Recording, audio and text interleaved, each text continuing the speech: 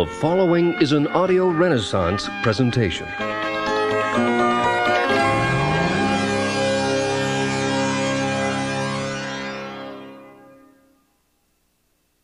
Hello, I'm Bill Hartley, President of Audio Renaissance. I'm very pleased to introduce you to this special 2-cassette edition of Napoleon Hill's classic, Think and Grow Rich, co-produced by Audio Renaissance Tapes and Cassette Productions Unlimited. This unique presentation of Think and Grow Rich combines excerpts from the book read by Joe Slattery with personal anecdotes told by the author himself, Napoleon Hill. Because there's so much valuable information contained in every minute of this 2-hour program, we've included a self-help success manual designed for you to use along with the audio cassettes. We hope that it'll assist you in organizing your study of Napoleon Hill's philosophy of success, and that it'll become a record of your personal growth as you think and grow rich. Just before we begin, I'd like to give you the following information from the publisher's preface. Think and Grow Rich by Napoleon Hill, published by Fawcett Crest, New York, copyright 1937 by Napoleon Hill. Revised edition, copyright 1960 by Combined Registry Company. Copyright under International and Pan American Copyright Conventions. All rights reserved and transferred, January 1963, to Napoleon Hill Foundation, Charleston, South Carolina. And now, here's Joe Slattery with Napoleon Hill and our special presentation of Think and Grow Rich.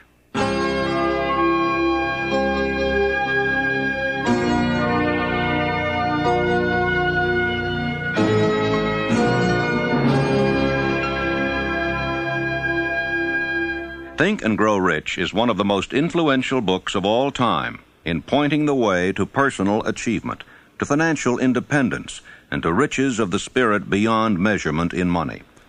There has never been another book like it, nor ever can be.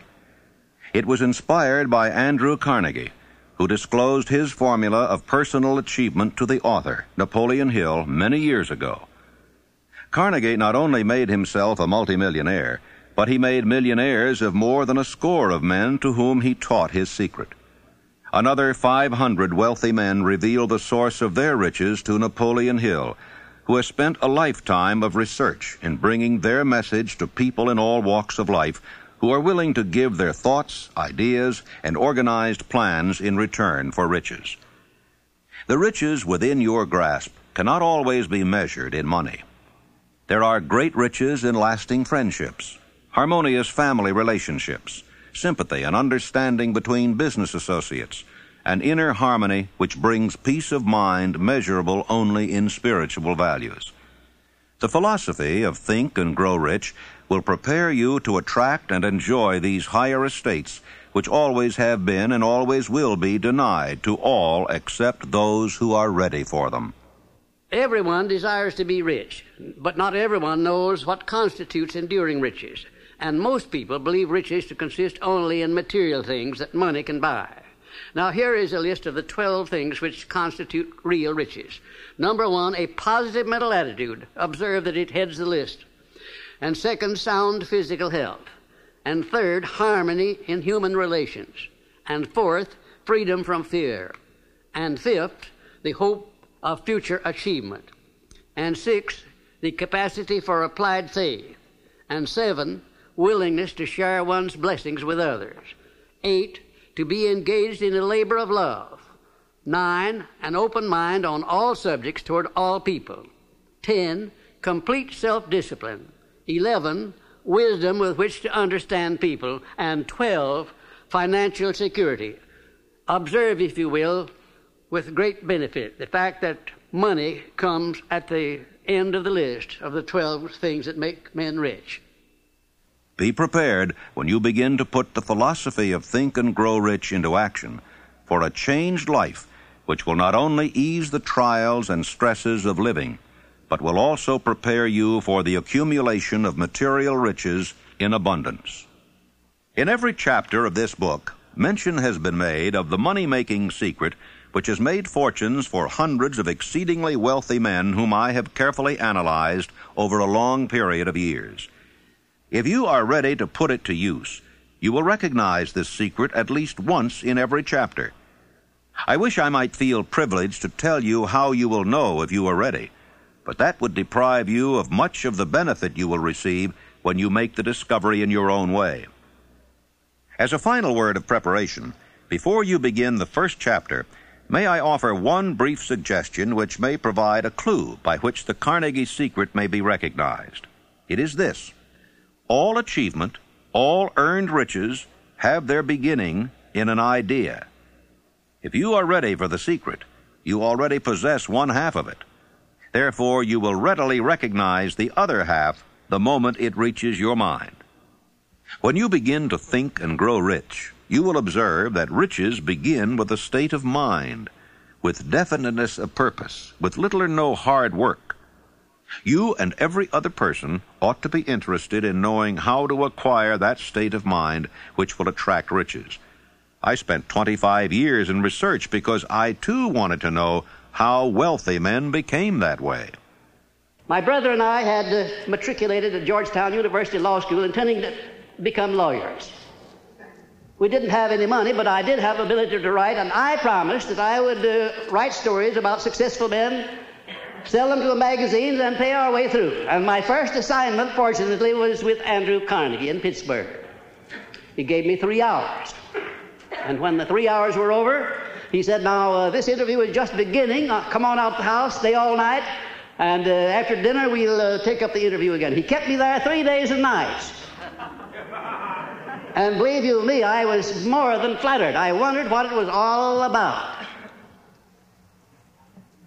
He kept talking to me about the need for a new philosophy. He said, we've had many philosophies from the days of Socrates and Plato on down to the days of William James and Emerson, but most of them dealt with the moral laws of life. What we need is an economic philosophy for the man of the streets that will enable him to make use of the know-how gained by men like myself over a lifetime of experience.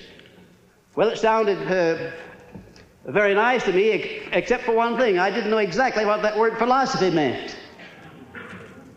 And finally, at the end of the third day, he said, now look here, I have been talking to you for 3 days about the need for a new philosophy, and I'm going to ask you a question about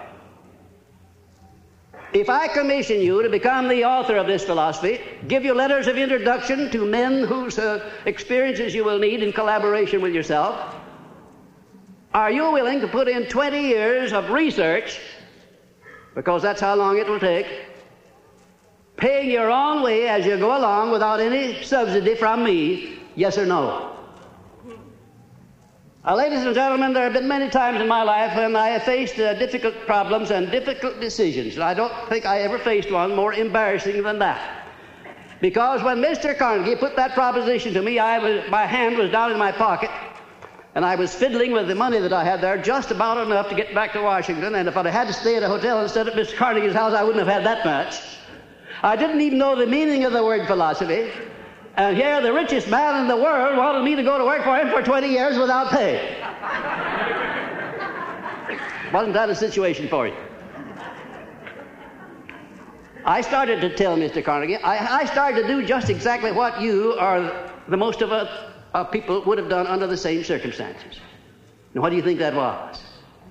What would you have done if you would have faced that sort of proposition, going to work for 20 years without any pay for the richest man in the world? Well, yes, that's what I was about to do. But something inside of me wouldn't let me open my mouth until I got a hunch that if Mr. Carnegie had kept me there for 3 days, it must have been for a purpose. That he must have seen something in me that I didn't know was there. Also, that a man with Mr. Carnegie's reputation for picking men certainly didn't pick me to do a job like that unless he knew I had the ability to do it. And whatever this something was, this silent, invisible person that was standing, looking over my shoulder and whispering in my ear, said, go ahead and tell him yes. I said, Mr. Carnegie, I not only will accept the commission, sir, but you may depend upon it that I will complete it. He said, I like the way you ended that sentence up, and I think you'll do it. You have the job. The only contribution Mr. Carnegie ever made to me outside of introducing me where I needed to be introduced was to pay my expenses in the early part of my relationship with him. The first man he sent me to see was Henry Ford. He said, I want you to go up to Detroit, become acquainted with Henry Ford, observe him carefully, because one of these days he's going to dominate the motor industry. and it's going to be second only to the steel industry. This was in 1908, the late fall of 1908, ladies and gentlemen. I went up there and spent 2 days trying to find Ford, and when I did find him, he came out of the rear of a shop where he'd been doing some experimenting with an old pair of overalls on, a plug hat or a derby hat that had been bashed in the crown, grease all over his hands. I remember he got my shirt sleeves dirty when I shook hands with him. And I sat down for a half hour with Mr. Ford, and about all of his conversation consisted of yes and no, mostly no. And I wondered how a man like Mr. Carnegie could have made a mistake like that. Imagine if Mr. Ford would ever be a leader in anything. Well, I won't tell you the rest of it. That's enough.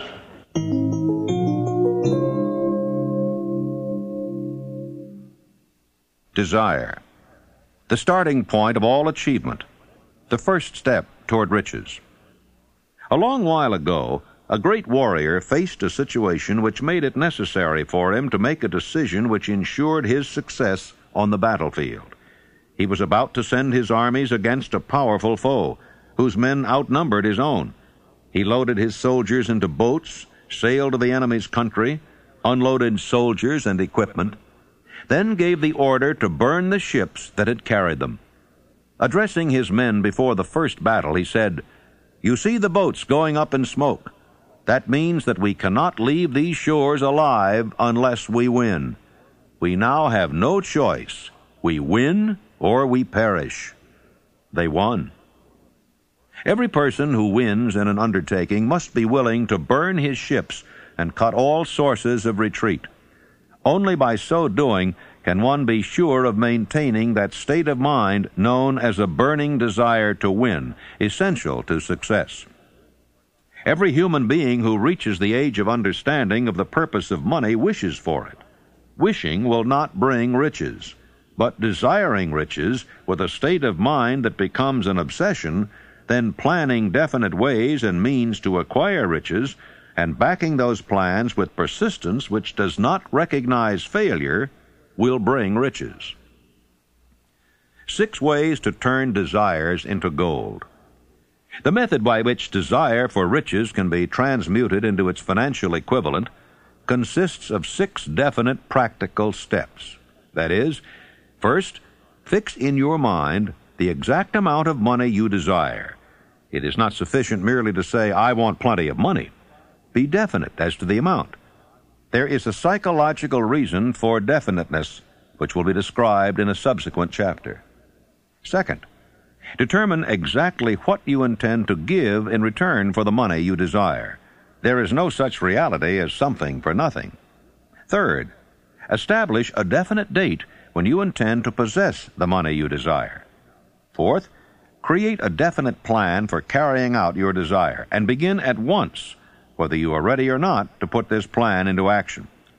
Fifth, write out a clear, concise statement of the amount of money you intend to acquire, name the time limit for its acquisition, state what you intend to give in return for the money, and describe clearly the plan through which you intend to accumulate it. Sixth, read your written statement aloud twice daily, once just before retiring at night and once after arising in the morning. As you read, see and feel and believe yourself already in possession of the money. It is important that you follow the instructions described in these 6 steps. It is especially important that you observe and follow the instructions in the 6th paragraph. You may complain that it's impossible for you to see yourself in possession of money before you actually have it. Here is where a burning desire will come to your aid. If you truly desire money so keenly that your desire is an obsession, you will have no difficulty in convincing yourself that you will acquire it.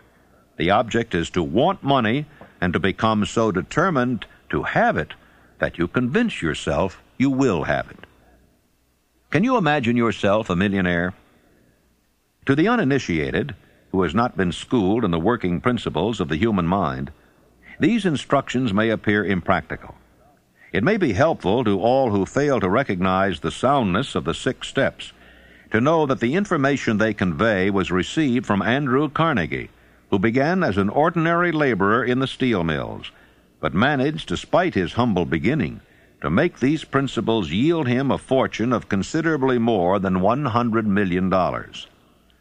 It may be a further help to know that the 6 steps here recommended were carefully scrutinized by the late Thomas A. Edison, who placed his stamp of approval upon them as being not only the steps essential for the accumulation of money, but for the attainment of any goal.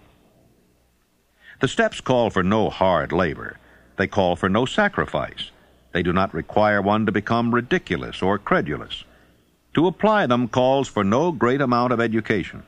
But the successful application of these 6 steps does call for sufficient imagination to enable one to see and to understand that accumulation of money cannot be left to chance, good fortune, and luck.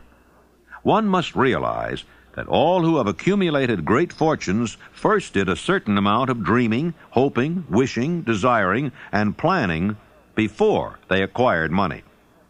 You may as well know right here that you can never have riches in great quantity unless you can work yourself into a white heat of desire for money and actually believe you will possess it.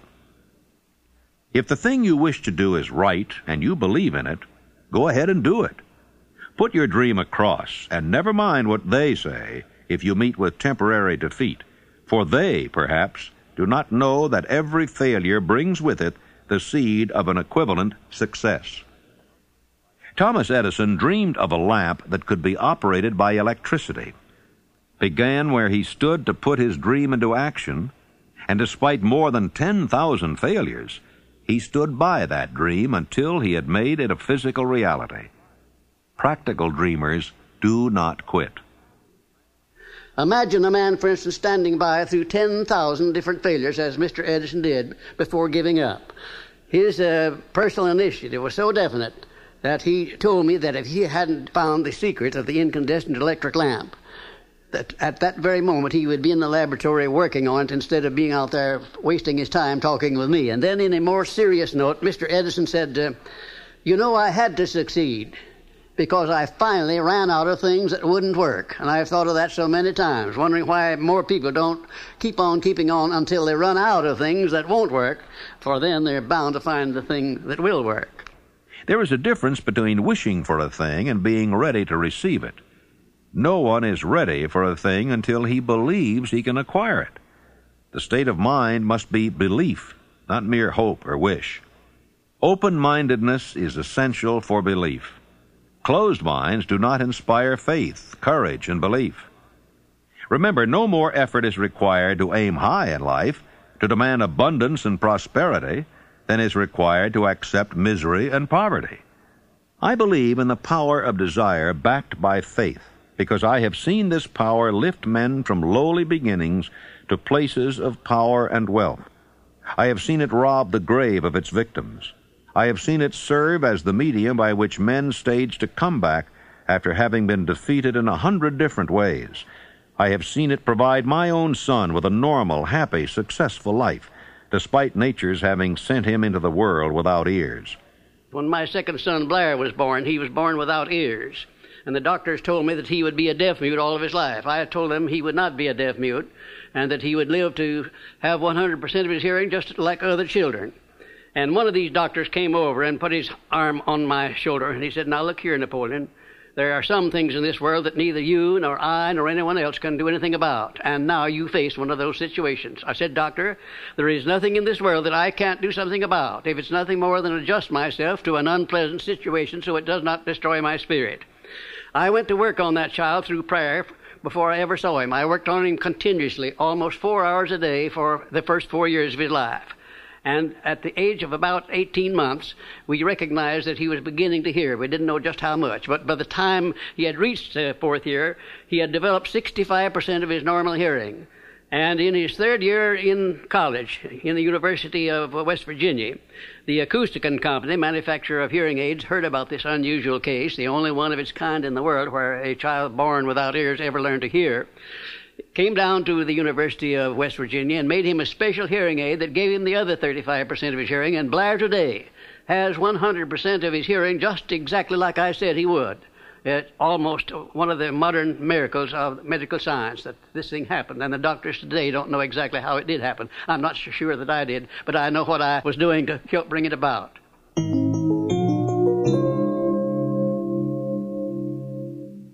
Faith is the head chemist of the mind. When faith is blended with thought, the subconscious mind instantly picks up the vibration, translates it into its spiritual equivalent, and transmits it to infinite intelligence, as in the case of prayer. The emotions of faith, love, and sex are the most powerful of all the major positive emotions. When the three are blended, they have the effect of coloring thought in such a way that it instantly reaches the subconscious mind, where it is changed into its spiritual equivalent, the only form that induces a response from infinite intelligence. How to develop faith? There comes now a statement which will give a better understanding of the importance the principle of autosuggestion assumes in the transmutation of desire into its physical or monetary equivalent. Namely, faith is a state of mind which may be induced or created by affirmation or repeated instructions to the subconscious mind through the principle of autosuggestion.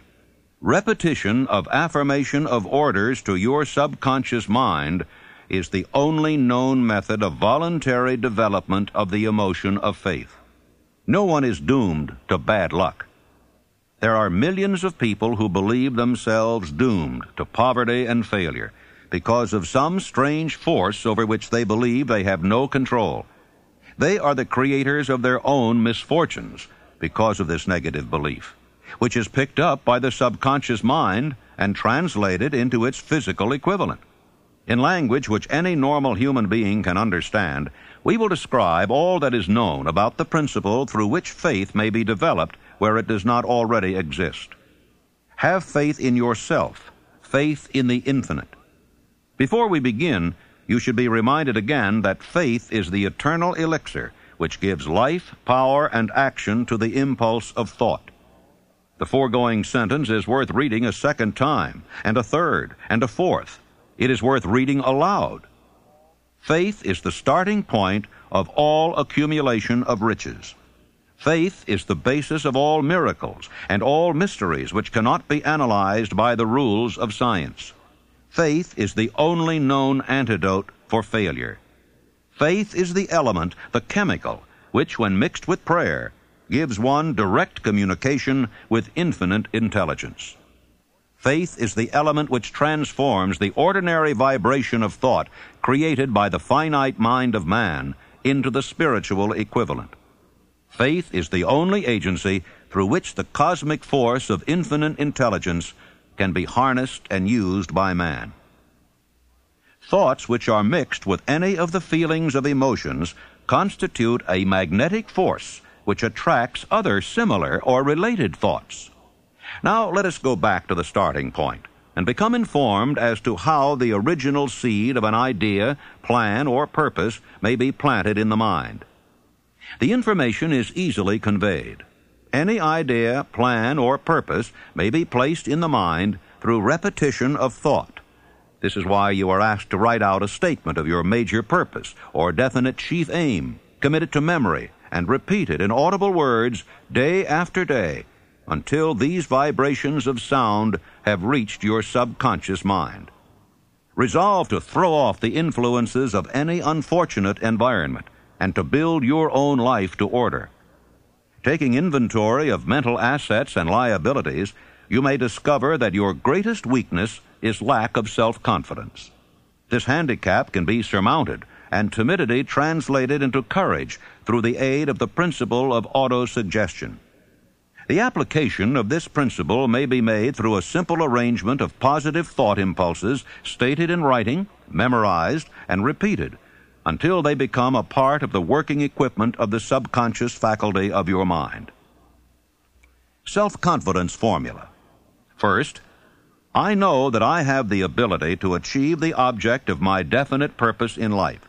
Therefore, I demand of myself persistent, continuous action toward its attainment, and I here and now promise to render such action. Second, I realize the dominating thoughts of my mind will eventually reproduce themselves in outward physical action and gradually transform themselves into physical reality.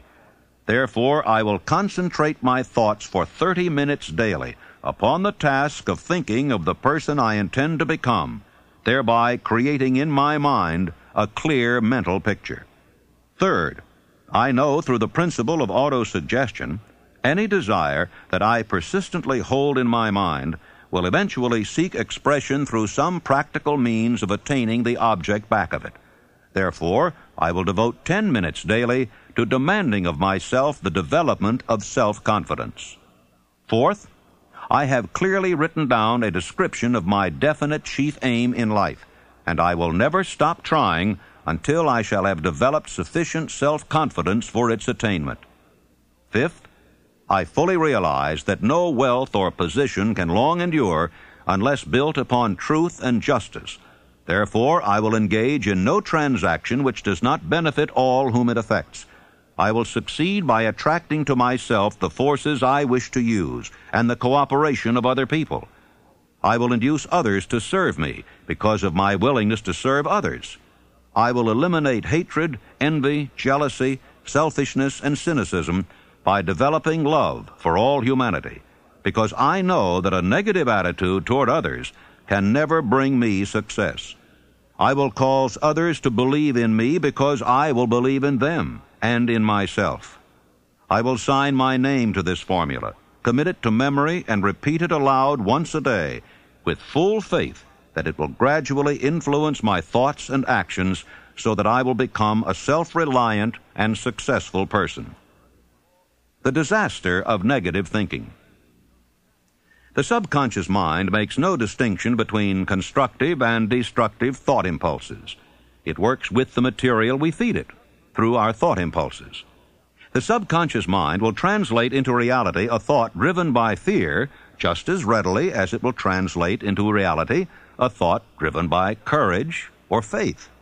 Like the wind which carries one ship east and another west, the law of autosuggestion will lift you up or pull you down, according to the way you set your sails of thought.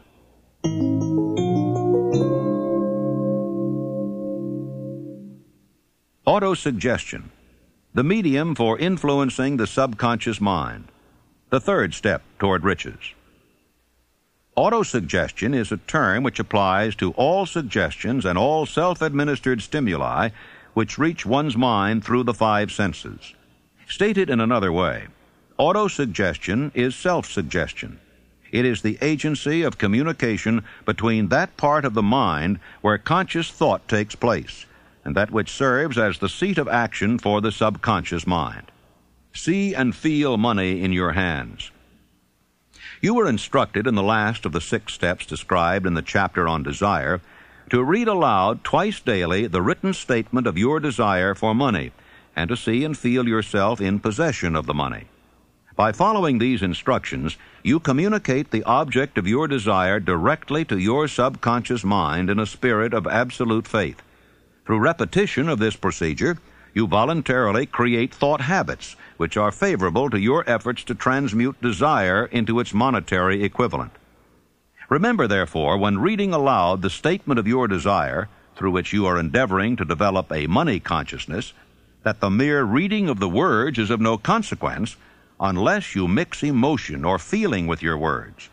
Your subconscious mind recognizes and acts only upon thoughts which have been well mixed with emotion or feeling. Plain, unemotional words do not influence the subconscious mind. You will get no appreciable results until you learn to reach your subconscious mind with thoughts or spoken words which have been well emotionalized with belief. Do not become discouraged if you cannot control and direct your emotions the first time you try to do so. Remember, there is no such possibility as something for nothing. You cannot cheat, even if you desire to do so. The price of ability to influence your subconscious mind is everlasting persistence in applying the principles described here. You cannot develop the desired ability for a lower price. You and you alone must decide whether or not the reward for which you are striving, the money consciousness, is worth the price you must pay for it in effort. Your ability to use the principle of autosuggestion will depend very largely upon your capacity to concentrate upon a given desire until that desire becomes a burning obsession.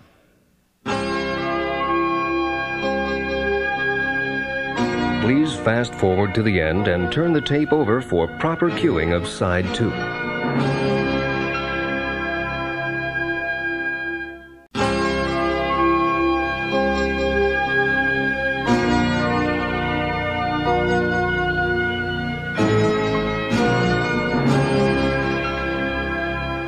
Six steps to stimulate your subconscious mind. The instructions given in connection with the 6 steps in the 2nd chapter will now be summarized and blended with the principles covered by this chapter as follows. First, go into some quiet spot, preferably in bed at night, where you will not be disturbed or interrupted. Close your eyes and repeat aloud, so you may hear your own words, the written statement of the amount of money you intend to accumulate, the time limit for its accumulation, and a description of the service or merchandise you intend to give in return for the money. As you carry out these instructions, see yourself already in possession of the money. For example, suppose that you intend to accumulate $50,000 by the 1st of January 5 years hence, that you intend to give personal services in return for the money in the capacity of a salesman. Your written statement of your purpose should be similar to the following. By the 1st day of January 19 so-and-so, I will have in my possession $50,000, which will come to me in various amounts from time to time during the interim. In return for this money, I will give the most efficient service of which I am capable, rendering the fullest possible quantity and the best possible quality of service in the capacity of salesman of, and here describe the service or merchandise you intend to sell. I believe that I will have this money in my possession. My faith is so strong that I can now see this money before my eyes. I can touch it with my hands. It is now awaiting transfer to me at the time and in the proportion that I deliver the service I intend to render in return for it. I am awaiting a plan by which to accumulate this money, and I will follow that plan when it is received. Second, repeat this program night and morning until you can see in your imagination the money you intend to accumulate. Third, place a written copy of your statement where you can see it night and morning, and read it just before retiring and upon arising until it has been memorized. Remember, as you carry out these instructions, that you are applying the principle of autosuggestion for the purpose of giving orders to your subconscious mind. Remember also that your subconscious mind will act only upon instructions which are emotionalized and handed over to it with feeling. Faith is the strongest and most productive of the emotions. Follow the instructions given in the chapter on faith. These instructions may at first seem abstract. Do not let this disturb you. Follow the instructions, no matter how abstract or impractical they may at first appear to be. The time will soon come, if you do as you've been instructed, in spirit as well as in act, when a whole new universe of power will unfold to you.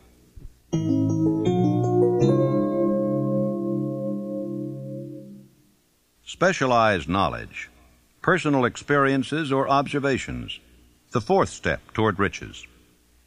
There are 2 kinds of knowledge. One is general, the other is specialized.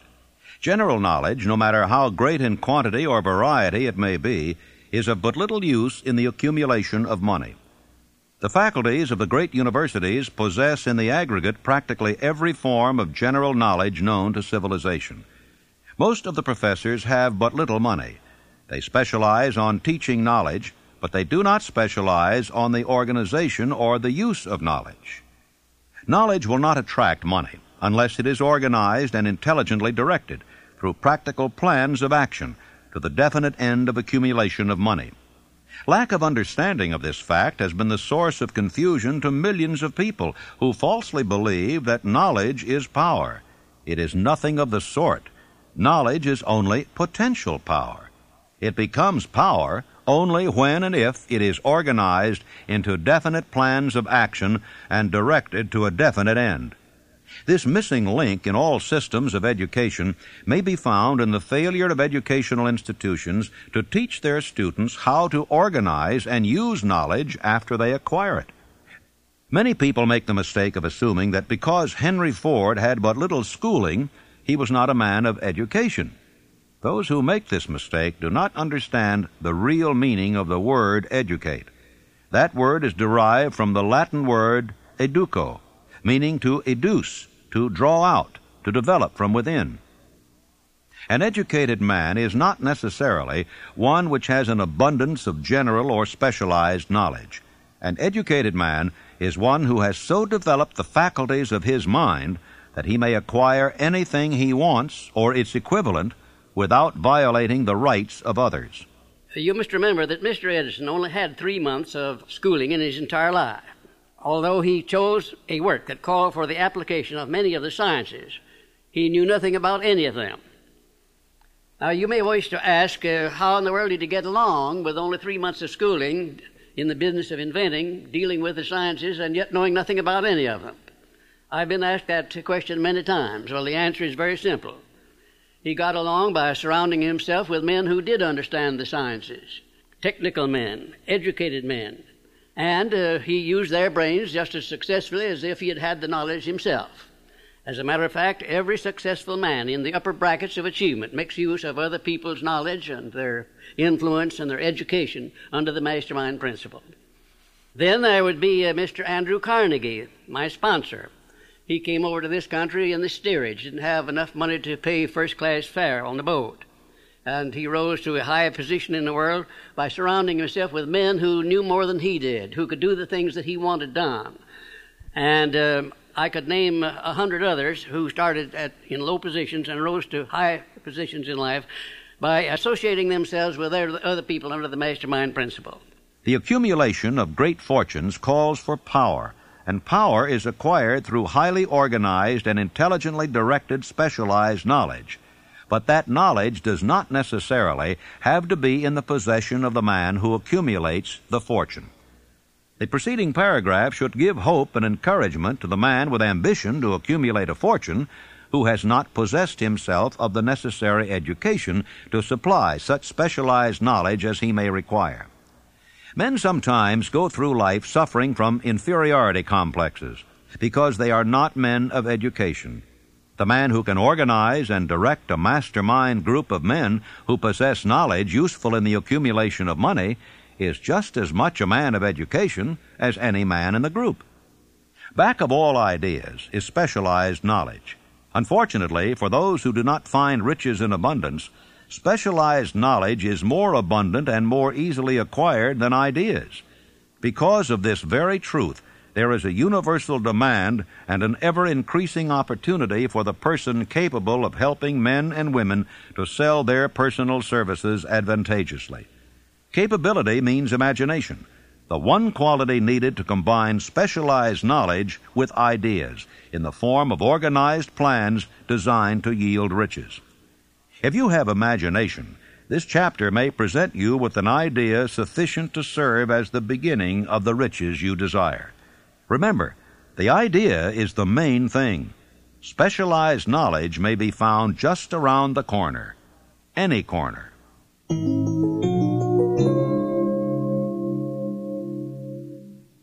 Imagination, the workshop of the mind, the fifth step toward riches. The imagination is literally the workshop wherein are fashioned all plans created by man. The impulse, the desire, is given shape, form, and action through the aid of the imaginative faculty of the mind. Two forms of imagination. The imaginative faculty functions in two forms. One is known as synthetic imagination, and the other as creative imagination. Synthetic imagination. Through this faculty, one may arrange old concepts, ideas, or plans into new combinations. This faculty creates nothing. It merely works with the material of experience, education, and observation with which it is fed. It is the faculty used most by the inventor, with the exception of the genius who draws upon the creative imagination when he cannot solve his problem through synthetic imagination. Creative imagination. Through the faculty of creative imagination, the finite mind of man has direct communication with infinite intelligence. It is the faculty through which hunches and inspirations are received. It is by this faculty that all basic or new ideas are handed over to man. It is through this faculty that one individual may tune in or communicate with the subconscious minds of other men. Center your attention for the time being on the development of the synthetic imagination, because this is the faculty which you will use more often in the process of converting desire into money. Transformation of the intangible impulse of desire into the tangible reality of money calls for the use of a plan or plans. These plans must be formed with the aid of the imagination, and mainly with the synthetic faculty. The laws that lead to fortune. The earth on which you live, you yourself, and every other material thing, are the result of evolutionary change through which microscopic bits of matter have been organized and arranged in an orderly fashion. Moreover, and this statement is of stupendous importance, this earth, every one of the billions of individual cells of your body, and every atom of matter, began as an intangible form of energy. Desire is thought impulse. Thought impulses are forms of energy. When you begin with a thought impulse, desire to accumulate money, you are drafting into your service the same stuff that nature used in creating this earth and every material form in the universe, including the body and brain in which the thought impulses function. If you are one of those who believe that hard work and honesty alone will bring riches, perish the thought. It is not true. Riches, when they come in huge quantities, are never the result of hard work alone. Riches come, if they come at all, in response to definite demands based upon the application of definite principles, and not by chance or luck. Generally speaking, an idea is an impulse of thought that impels action by an appeal to the imagination. All master salesmen know that ideas can be sold where merchandise cannot. Ordinary salesmen do not know this. That is why they are ordinary. There was Clarence Saunders, one of my outstanding students of Memphis, Tennessee. Clarence worked in a grocery store, delivering groceries, more or less. And he had a great amount of enthusiasm and also a keen imagination. And he was constantly trying to interest his employer in new and improved methods of merchandising. And finally, the employer became so peeved at Clarence for wasting his time with what he called foolish suggestions that he told him that if he came in with another one, he was going to fire him. Shortly thereafter, a cafeteria was opened in Memphis, Tennessee, the first cafeteria that came there. And when Clarence went out to his lunch that day, he saw a great line of people extending out onto the sidewalk, waiting to be served in the cafeteria.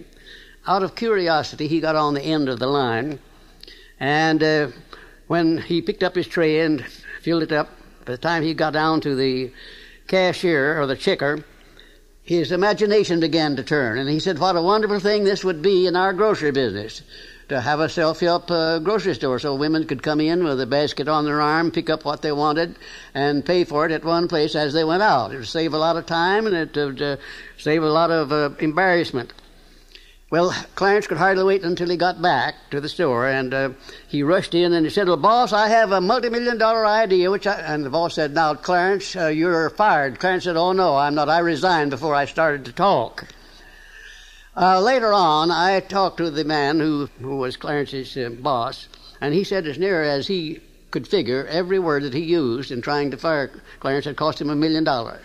Because Clarence took his idea of self-help grocery stores to a firm who financed it under the name of Piggly Wiggly Stores, and he made $4 million during the first 4 years. An astounding illustration of what a man can do with an idea backed by the proper amount of enthusiasm.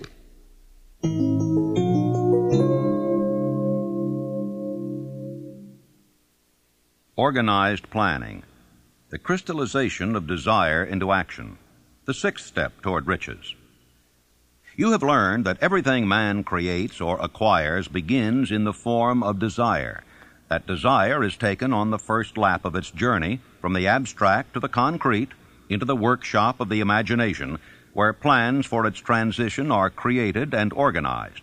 You will now be instructed how to build plans which will be practical, namely, A, Ally yourself with a group of as many people as you may need for the creation and carrying out of your plan or plans for the accumulation of money, making use of the mastermind principle described in a later chapter. Compliance with this instruction is absolutely essential. Do not neglect it. B. Before forming your mastermind alliance, decide what advantages and benefits you may offer the individual members of your group in return for their cooperation. No one will work indefinitely without some form of compensation. No intelligent person will either request or expect another to work without adequate compensation, although this may not always be in the form of money. C. Arrange to meet with the members of your mastermind group at least twice a week, and more often if possible, until you have jointly perfected the necessary plan or plans for the accumulation of money. D. Maintain perfect harmony between yourself and every member of your mastermind group. If you fail to carry out this instruction to the letter, you may expect to meet with failure. The mastermind principle cannot obtain where perfect harmony does not prevail. Keep in mind these facts. First, you are engaged in an undertaking of major importance to you. To be sure of success, you must have plans which are faultless. Second, you must have the advantage of the experience, education, native ability, and imagination of other minds. This is in harmony with the methods followed by every person who has accumulated a great fortune. The most intelligent man living cannot succeed in accumulating money, nor in any other undertaking, without plans which are practical and workable. Just keep this fact in mind, and remember when your plans fail that temporary defeat is not permanent failure. It may only mean that your plans have not been sound. Build other plans. Start all over again. No follower of this philosophy can reasonably expect to accumulate a fortune without experiencing temporary defeat. When defeat comes, accept it as a signal that your plans are not sound. Rebuild those plans and set sail once more toward your coveted goal. If you give up before your goal has been reached, you are a quitter. A quitter never wins, and a winner never quits. Lift this sentence out. Write it on a piece of paper in letters an inch high, and place it where you will see it every night before you go to sleep, and every morning before you go to work. Take my son Blair, for instance, who was born without any sign of ears. As a result of that adversity, he was trained to believe that it was not an adversity, that it was a blessing, because it would cause people to recognize his condition, and they'd go out of their way to be kind to him, and that's exactly the way it turned out. I have often said that my son Blair has made it possible to get through life with less resistance than his other two brothers who have all of their faculties. Adversity. I think I can tell you, had it not been for the many adversities which I experienced in the early part of my work with Andrew Carnegie, I never would have completed the science of personal achievement. I had adversity after adversity, but I learned to transmute those adversities into something constructive and to come up with something that would take the place of an adversity. Every time I failed, I said, well, this is just another opportunity that I have to prove that my philosophy can take care of the situation of failure. I learned to transmute all failures into successes. I also learned the difference between temporary defeat and failure. Most people accept defeat as permanent failure. Defeat is never failure. No circumstance is ever failure until it is accepted by the individual as such. And that's one of the greatest things that I learned about this principle of profiting by adversity. When you begin to select members for your mastermind group, endeavor to select those who do not take defeat seriously. Some people foolishly believe that only money can make money. This is not true. Desire, transmuted into its monetary equivalent through the principles laid down here, is the agency through which money is made. Money of itself is nothing but inert matter.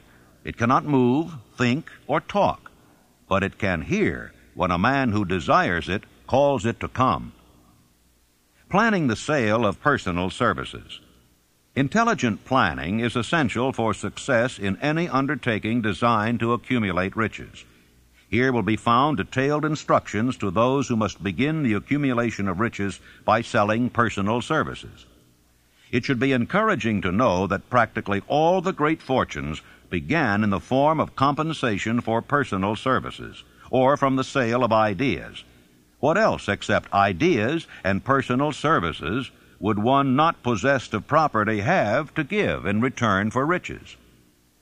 The major attributes of leadership. The following are important factors of leadership. 1. Unwavering courage based upon knowledge of self and of one's occupation. No follower wishes to be dominated by a leader who lacks self-confidence and courage. No intelligent follower will be dominated by such a leader very long. 2. Self-control.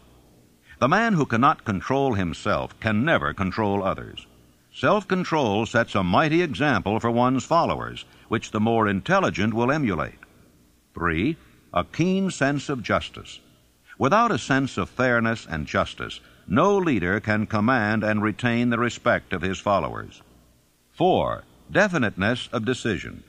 The man who wavers in his decisions shows that he is not sure of himself, cannot lead others successfully. 5. Definiteness of plans. The successful leader must plan his work and work his plan. A leader who moves by guesswork without practical, definite plans is comparable to a ship without a rudder. Sooner or later he will land on the rocks. 6. The habit of doing more than paid for. One of the penalties of leadership is the necessity of willingness upon the part of the leader to do more than he requires of his followers. 7. A pleasing personality.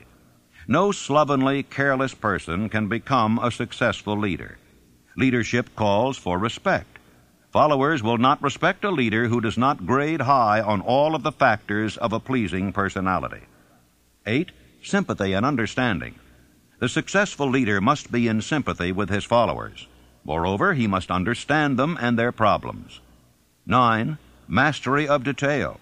Successful leadership calls for mastery of the details of the leader's position. 10. Willingness to assume full responsibility. The successful leader must be willing to assume responsibility for the mistakes and the shortcomings of his followers. If he tries to shift this responsibility, he will not remain the leader. If one of his followers makes a mistake and shows himself incompetent, the leader must consider that it is he who failed. 11. Cooperation. The successful leader must understand and apply the principles of cooperative effort and be able to induce his followers to do the same. Leadership calls for power, and power calls for cooperation. How to get the exact position you desire. Everyone enjoys doing the kind of work for which he is best suited. An artist loves to work with paints, a craftsman with his hands, a writer loves to write. Those with less definite talents have their preferences for certain fields of business and industry. If America does anything well, it offers a full range of occupations: tilling the soil, manufacturing, marketing, and the professions. First, decide exactly what kind of job you want. If the job doesn't already exist, perhaps you can create it. Second, choose the company or individual for whom you wish to work. Third, study your prospective employer as to policies, personnels, chances of advancement. Fourth, by analysis of yourself and your talents and capabilities, figure what you can offer and plan ways and means of giving advantages, services, developments, ideas that you believe you can successfully deliver. Fifth, forget about a job. Forget whether or not there is an opening. Forget the usual routine of, have you got a job for me? Concentrate on what you can give. Sixth, once you have your plan in mind, arrange with an experienced writer to put it on paper in neat form and in full detail. Seventh, present it to the proper person with authority, and he will do the rest. Every company is looking for men who can give something of value, whether it be ideas, services, or connections. Every company has room for the man who has a definite plan of action which is to the advantage of that company. This line of procedure may take a few days or weeks of extra time, but the difference in income, in advancement, and in gaining recognition will save years of hard work at small pay. It has many advantages, the main one being that it will often save from 1 to 5 years of time in reaching a chosen goal. Every person who starts or gets in halfway up the ladder does so by deliberate and careful planning. For instance, back in the early days when I wanted to get a job from a certain firm while I was going to high school, here's the way I went about it. I wrote an application stating my qualifications and my desire for the job. The answer came back, no, too sorry, no position open. Next, I sent a telegram. The answer was still no. And next, I sent a special delivery letter every day for a week. Answer was still no. Next, I sent a special delivery every hour for 2 days. And the firm telegraphed me to come and go to work. Every person must be his own salesman of personal services. The quality and the quantity of service rendered, and the spirit in which it is rendered, determine to a large extent the price and the duration of employment. To market personal services effectively, which means a permanent market at a satisfactory price under pleasant conditions, one must adopt and follow the QQS formula, which means that quality plus quantity plus the proper spirit of cooperation equals perfect salesmanship of service. Remember the QQS formula, but do more. Apply it as a habit. Let us analyze the formula to make sure we understand exactly what it means. 1. Quality of service shall be construed to mean the performance of every detail in connection with your position in the most efficient manner possible, with the object of greater efficiency always in mind. 2. Quantity of service shall be understood to mean the habit of rendering all the service of which you are capable at all times, with the purpose of increasing the amount of service rendered as greater skill is developed through practice and experience. Emphasis is again placed on the word habit. 3. Spirit of service shall be construed to mean the habit of agreeable, harmonious conduct which will induce cooperation from associates and fellow employees. Well, let me relate my experience with Franklin D. Roosevelt in the White House in 1933, and will give you a fine indication of how the students of this philosophy may profit by this important principle.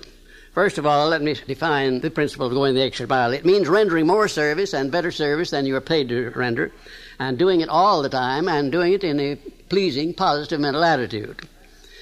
When I went to work for the President in 1933, nothing was said at the beginning about how much I was to receive or who was to pay it. And I had been there about 3 months when one day Franklin D. Roosevelt asked me who was paying my salary and how much I was getting, and I said, well, Mr. President, that's something I would like to know myself. I haven't heard anything about it. And we talked on for a little while, and I said, well, now, Mr. President, you know, I have been serving you ever since you were Assistant Secretary of the Navy, and particularly while you were Governor of New York. And you will recall, of course, that up to this time I have never rendered you a bill or asked you to pay me $1 for my services, and I'm not going to start now. But if you insist upon it, suppose you put me on the payroll at $1 a year. And that's exactly what he did. Well, I took my typewriter down to the White House, and when I wasn't actually serving the President or some member of his staff or cabinet, I started writing books. I wrote 6 books that first year, among them Think and Grow Rich, the book that has made me popular all over the world, you might say. I had no intention of publishing that book when I was writing it. I was writing it to myself to keep my mind positive in those days of chaos. Well, some 3 years after I left the service of the President, I got out these manuscripts and read them, and I made up my mind that the only one worth publishing was Think and Grow Rich. And when I took it to my publisher, he said, well, what is in this book that leads you to believe it would sell? I said, you will have to read it to find out. He took it home with him and read it. He had his whole staff read it paragraph by paragraph, and then they took a vote on it, and they voted unanimously that it was the best manuscript that ever came to that publishing house. They printed it, put it to work, and it's been selling as a bestseller all over the world up to this time. It has grossed over $18 million, and probably will gross many more millions of dollars while I'm still alive. It's been translated into many languages. It was endorsed by Mahatma Gandhi and distributed widely throughout India. It went from there to Brazil, where it was translated into the Portuguese language and is widely distributed throughout Latin America. And I think if you'll stop and consider the wages that I asked, the wages that I received of $1 a year, and the service that I gave for that, you'll recognize what can be accomplished by going the extra mile. Now, let me give you some of the benefits that comes from going the extra mile. Well, it places the law of increasing returns squarely back of one. It brings one to the favorable attention of those who can and do provide opportunities for self-promotion. It tends to permit one to become indispensable in many different human relationships, and therefore enables one to command more than average compensation. It leads to a mental growth and physical perfection in various forms of service, thereby developing greater ability and skill in one's chosen vocation.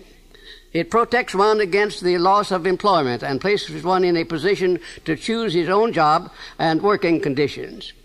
It enables one to profit by the law of contrast, because the majority of people do not practice the habit of going the extra mile. As a matter of fact, the majority of people don't even go the first mile. And it leads to the development of a positive, pleasing personal attitude, which is among the more important traits of a pleasing personality.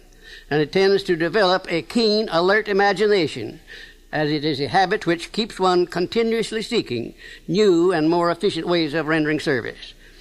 It definitely serves to develop self-reliance. It serves also to build the confidence of others in one's integrity.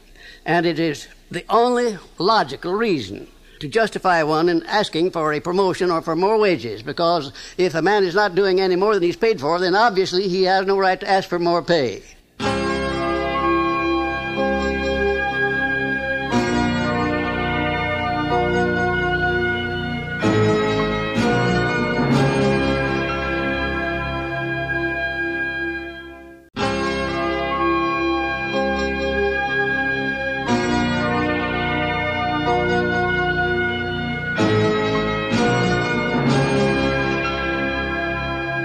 Do you know your own worth? The oldest of admonitions is, "Man, know thyself." If you market merchandise successfully, you must know the merchandise. The same is true in marketing personal services. You should know all of your weaknesses in order that you may either bridge them or eliminate them entirely. You should know your strength in order that you may call attention to it when selling your services. You can know yourself only through accurate analysis. Take inventory of yourself. Annual self-analysis is an essential in the effective marketing of personal services, as is annual inventory in merchandising. Moreover, the yearly analysis should disclose a decrease in faults and an increase in virtues. One goes ahead, stands still, or goes backward in life. One's object should be, of course, to go ahead. Annual self-analysis will disclose whether advancement has been made, and if so, how much.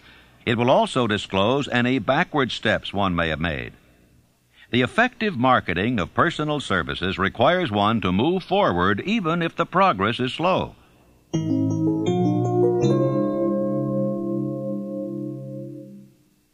Decision. The mastery of procrastination. The seventh step toward riches. Analysis of over 25,000 men and women who had experienced failure disclosed the fact that lack of decision was near the head of the list of the 31 major causes of failure. Procrastination, the opposite of decision, is a common enemy which practically every man must conquer. Analysis of several hundred people who had accumulated fortunes well beyond the $1 million mark disclosed the fact that every one of them had the habit of reaching decisions promptly and of changing these decisions slowly, if and when they were changed. People who fail to accumulate money, without exception, have the habit of reaching decisions, if at all, very slowly, and of changing these decisions quickly and often. Tips on making your own decisions. The majority of people who fail to accumulate money sufficient for their needs are generally easily influenced by the opinions of others. They permit the newspapers and the gossiping neighbors to do their thinking for them. Opinions are the cheapest commodities on earth. Everyone has a flock of opinions ready to be wished upon anyone who will accept them. Close friends and relatives, while not meaning to do so, often handicap one through opinions, and sometimes through ridicule, which is meant to be humorous. Thousands of men and women carry inferiority complexes with them all through life, because some well-meaning but ignorant person destroyed their confidence through opinions or ridicule. You have a brain and a mind of your own. Use it, and reach your own decisions. If you need facts or information from other people to enable you to reach decisions, as you probably will in many instances, acquire these facts or secure the information you need quietly without disclosing your purpose. 56 who risked the gallows. The greatest decision of all time, as far as any American citizen is concerned, was reached in Philadelphia, July 4th, 1776, when 56 men signed their names to a document which they well knew would bring freedom to all Americans or leave every one of the 56 hanging from a gallows. You have heard of this famous document, but you may not have drawn from it the great lesson in personal achievement it so plainly taught. We all remember the date of this momentous decision, but few of us realize what courage that decision required. We remember our history as it was taught. We remember dates and the names of the men who fought. We remember Valley Forge and Yorktown. We remember George Washington and Lord Cornwallis. But we know little of the real forces back of these names, dates, and places. We know still less of that intangible power which ensured us freedom long before Washington's armies reached Yorktown. It is nothing short of tragedy that the writers of history have missed entirely even the slightest reference to the irresistible power which gave birth and freedom to the nation destined to set up new standards of independence for all the peoples of the earth. I say it as a tragedy because it is the selfsame power which must be used by every individual who surmounts the difficulties of life and forces life to pay the price asked. Analyze the events which led to the Declaration of Independence, and be convinced that this nation, which now holds a position of commanding respect and power among all nations of the world, was born of a decision created by a master mind consisting of 56 men. Note well the fact that it was their decision which ensured the success of Washington's armies, because the spirit of that decision was in the heart of every soldier who fought with him, and served as a spiritual power which recognizes no such thing as failure. Note also, with great personal benefit, that the power which gave this nation its freedom is the self-same power that must be used by every individual who becomes self-determining. This power is made up of the principles described in this book. It will not be difficult to detect in the story of the Declaration of Independence at least 6 of these principles: desire, decision, faith, persistence, the mastermind, and organized planning. Know what you want, and you'll generally get it. Throughout this philosophy will be found the suggestion that thought, backed by strong desire, has a tendency to transmute itself into its physical equivalent. In your search for the secret of the method, do not look for a miracle, because you will not find it. You will find only the eternal laws of nature. These laws are available to every person who has the faith and the courage to use them. They may be used to bring freedom to a nation, or to accumulate riches. Definiteness of decision always requires courage, sometimes very great courage. The 56 men who signed the Declaration of Independence staked their lives on the decision to affix their signatures to that document. The person who reaches a definite decision to procure the particular job and make life pay the price he asks does not stake his life on that decision. He stakes his economic freedom.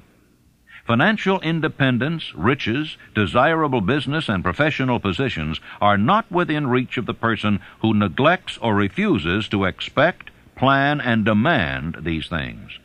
The person who desires riches in the same spirit that Samuel Adams desired freedom for the colonies is sure to accumulate wealth.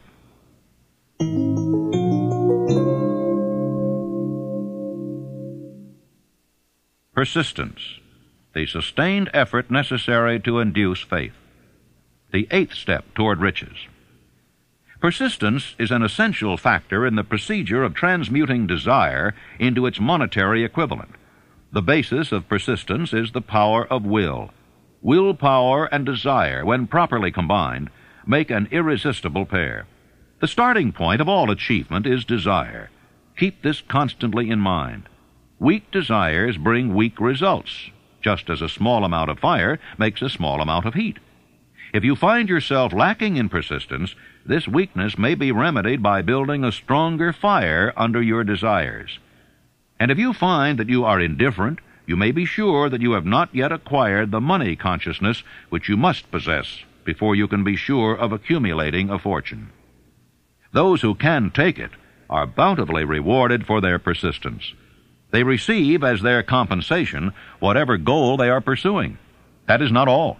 They receive something infinitely more important than material compensation, the knowledge that every failure brings with it the seed of an equivalent advantage. You can train yourself to be persistent. Persistence is a state of mind. Therefore, it can be cultivated. Like all states of mind, persistence is based upon definite causes. Among them, these. A. Definiteness of purpose. Knowing what one wants is the first and perhaps the most important step toward the development of persistence. A strong motive forces one to surmount many difficulties. B. Desire. It is comparatively easy to acquire and to maintain persistence in pursuing the object of intense desire. C. Self-reliance. Belief in one's ability to carry out a plan encourages one to follow the plan through with persistence. Self-reliance can be developed through the principle described in the chapter on autosuggestion. D. Definiteness of plans. Organized plans, even though they may be weak and entirely impractical, encourage persistence. E. Accurate knowledge. Knowing that one's plans are sound, based upon experience or observation, encourages persistence. Guessing instead of knowing destroys persistence. F. Cooperation. Sympathy, understanding, and harmonious cooperation with others tend to develop persistence. G. Willpower. The habit of concentrating one's thoughts upon the building of plans for the attainment of a definite purpose leads to persistence. H. Habit. Persistence is the direct result of habit. The mind absorbs and becomes a part of the daily experiences upon which it feeds. Fear, the worst of all enemies, can be effectively cured by forced repetition of acts of courage.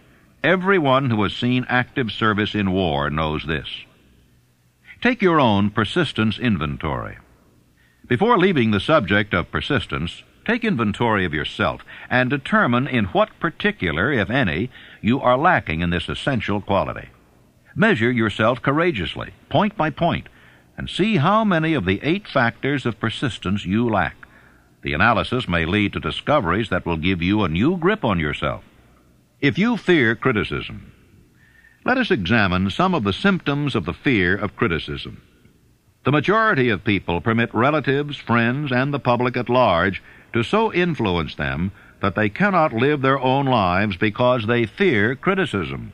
Huge numbers of people make mistakes in marriage, stand by the bargain, and go through life miserable and unhappy because they fear criticism, which may follow if they correct the mistake.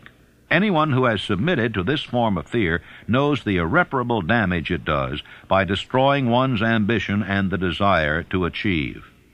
Millions of people neglect to acquire belated educations after having left school because they fear criticism. Countless numbers of men and women, both young and old, permit relatives to wreck their lives in the name of duty because they fear criticism. Duty does not require any person to submit to the destruction of his personal ambitions and the right to live his own life in his own way. People refuse to take chances in business because they fear the criticism which may follow if they fail. The fear of criticism in such cases is stronger than the desire for success. How to develop persistence? There are 4 simple steps which lead to the habit of persistence. They call for no great amount of intelligence, no particular amount of education, and but little time or effort. The necessary steps are 1. A definite purpose backed by burning desire for its fulfillment. 2. A definite plan expressed in continuous action. 3. A mind closed tightly against all negative and discouraging influences, including negative suggestions of relatives, friends, and acquaintances. 4. A friendly alliance with one or more persons who will encourage one to follow through with both plan and purpose. These 4 steps are essential for success in all walks of life.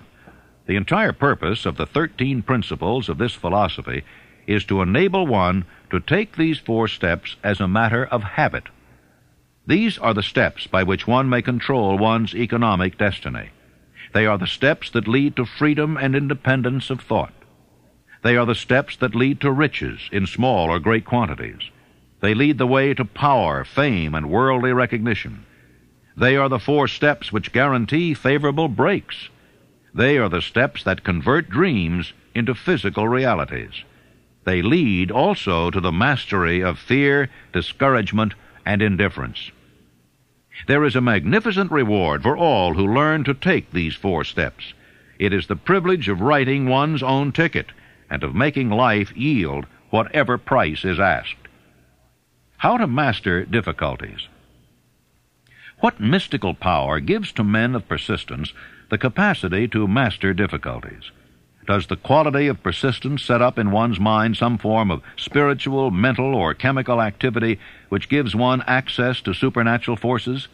Does infinite intelligence throw itself on the side of the person who still fights on after the battle has been lost, with the whole world on the opposing side? You may be interested in knowing that I had the help of some 500 of the most successful men in America to help me create the science of personal achievement. Among them were such men as Thomas A. Edison, Henry Ford, John Wanamaker. Let me tell you about one man, perhaps my most outstanding student, who has made a tremendous success of his life by applying definiteness of purpose. His name is W. Clement Stone, president of the Combined Insurance Company of America.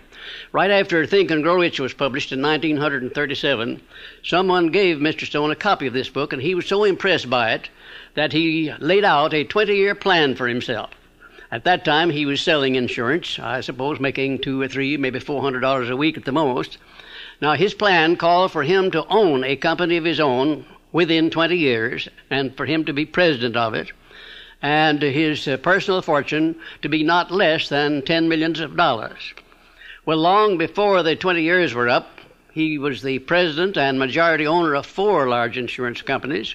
His personal fortune was over $35 million, and today it is estimated that his fortune is over $100 million. And he attributes his success entirely to the application of the famous Andrew Carnegie philosophy, and particularly to the application of definiteness of purpose. His 2,000 salesmen are known to be the most successful men in the insurance field, and every one of those 2,000 men has been taught to use the science of personal achievement and to emphasize the principle of definiteness of purpose.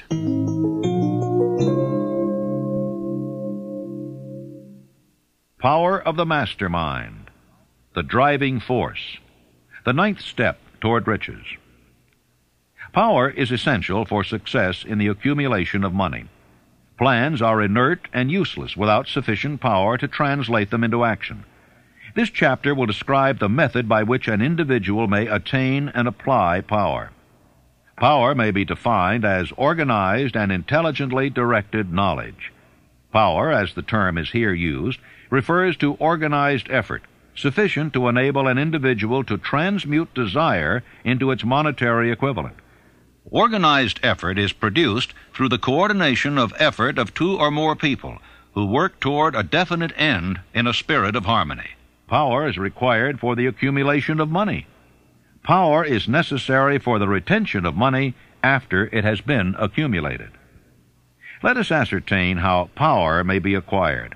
If power is organized knowledge, let us examine the sources of knowledge. A. Infinite intelligence. This source of knowledge may be contacted through the procedure described in another chapter with the aid of creative imagination. B. Accumulated experience. The accumulated experience of man, or that portion of it which has been organized and recorded, may be found in any well-equipped public library. An important part of this accumulated experience is taught in public schools and colleges, where it has been classified and organized. C. Experiment and research. In the field of science, and in practically every other walk of life, men are gathering, classifying, and organizing new facts daily. This is the source to which one must turn when knowledge is not available through accumulated experience. Here, too, the creative imagination must often be used. Knowledge may be required from any of the foregoing sources. It may be converted into power by organizing it into definite plans and by expressing those plans in terms of action. Gaining power through the mastermind. The mastermind may be defined as coordination of knowledge and effort in a spirit of harmony between two or more people for the attainment of a definite purpose. No individual may have great power without availing himself of the mastermind. In a preceding chapter, instructions were given for the creation of plans for the purpose of translating desire into its monetary equivalent. If you carry out these instructions with persistence and intelligence and use discrimination in the selection of your mastermind group, your objective will have been halfway reached even before you begin to recognize it. So you may better understand the intangible potentialities of power available to you through a properly chosen mastermind group, we will here explain the two characteristics of the mastermind principle, one of which is economic in nature and the other psychic. The economic feature is obvious. Economic advantages may be created by any person who surrounds himself with the advice, counsel, and personal cooperation of a group of men who are willing to lend him wholehearted aid in a spirit of perfect harmony. This form of cooperative alliance has been the basis of nearly every great fortune. Your understanding of this great truth may definitely determine your financial status. The psychic phase of the mastermind principle is much more difficult to comprehend. You may catch a significant suggestion from this statement. No two minds ever come together without thereby creating a third invisible, intangible force which may be likened to a third mind. How to multiply your brain power. Man's brain may be compared to an electric battery. It is a well-known fact that a group of electric batteries will provide more energy than a single battery. It is also a well-known fact that an individual battery will provide energy in proportion to the number and capacity of the cells it contains. The brain functions in a similar fashion. This accounts for the fact that some brains are more efficient than others, and leads to this significant statement. A group of brains, coordinated or connected in a spirit of harmony, will provide more thought energy than a single brain, just as a group of electric batteries will provide more energy than a single battery. Through this metaphor, it becomes immediately obvious that the mastermind principle holds the secret of the power wielded by men who surround themselves with other men of brains. There follows now another statement which will lead still nearer to an understanding of the psychic phase of the mastermind principle.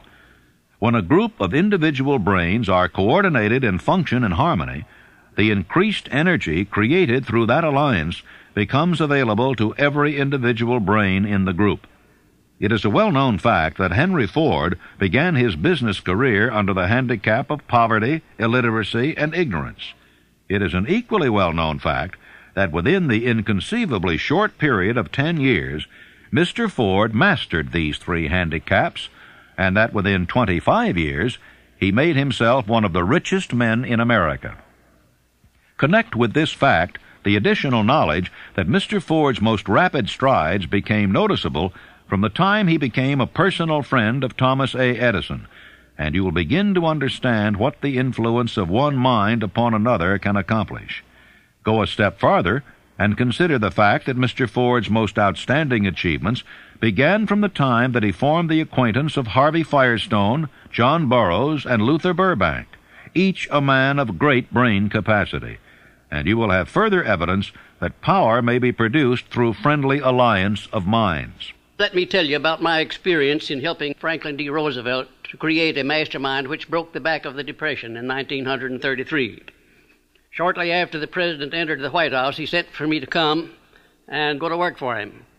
We created one of the most outstanding masterminds that this nation has ever known, perhaps. It consisted of both houses of Congress working in harmony with the President. something that never had been done before and never has been done since, probably to the extent that we accomplished it there in 1933. The majority of the newspaper publishers of America, regardless of their political leanings, practically every one of them got behind the president as a result of this mastermind operation which we set up at the White House. And the radio station operators, without any reference whatsoever to their political leanings, they got behind the president and they used the material which I prepared to send out to go over the air. In other words, material that we used to sell the good features of the United States instead of dwelling upon the bad ones. And then the churches of all denominations, I have never seen such a job as they did. The priests and the clergymen of all denominations went into their pulpits and they did a wonderful job of selling the United States of America to the people. Then the leaders of both the major political parties, they crossed party lines. There were no Democrats and no Republicans, no anything else in Congress. They were nothing but Americans helping the President of the United States to bring this country out of chaos. And then most of all, there was a majority of the American people of all political and religious leanings. I have never seen the people of the United States get behind a president so squarely as they did behind FDR in those perilous days of 1933. Now, here was a mastermind alliance that served a great purpose at a time of need. And I hope to see the time come when I may contribute my services in building a mastermind alliance that will permanently serve the President of the United States as it did in 1933.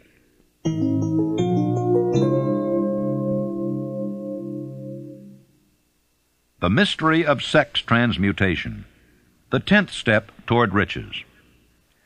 The meaning of the word transmute is, in simple language, the changing or transferring of one element or form of energy into another.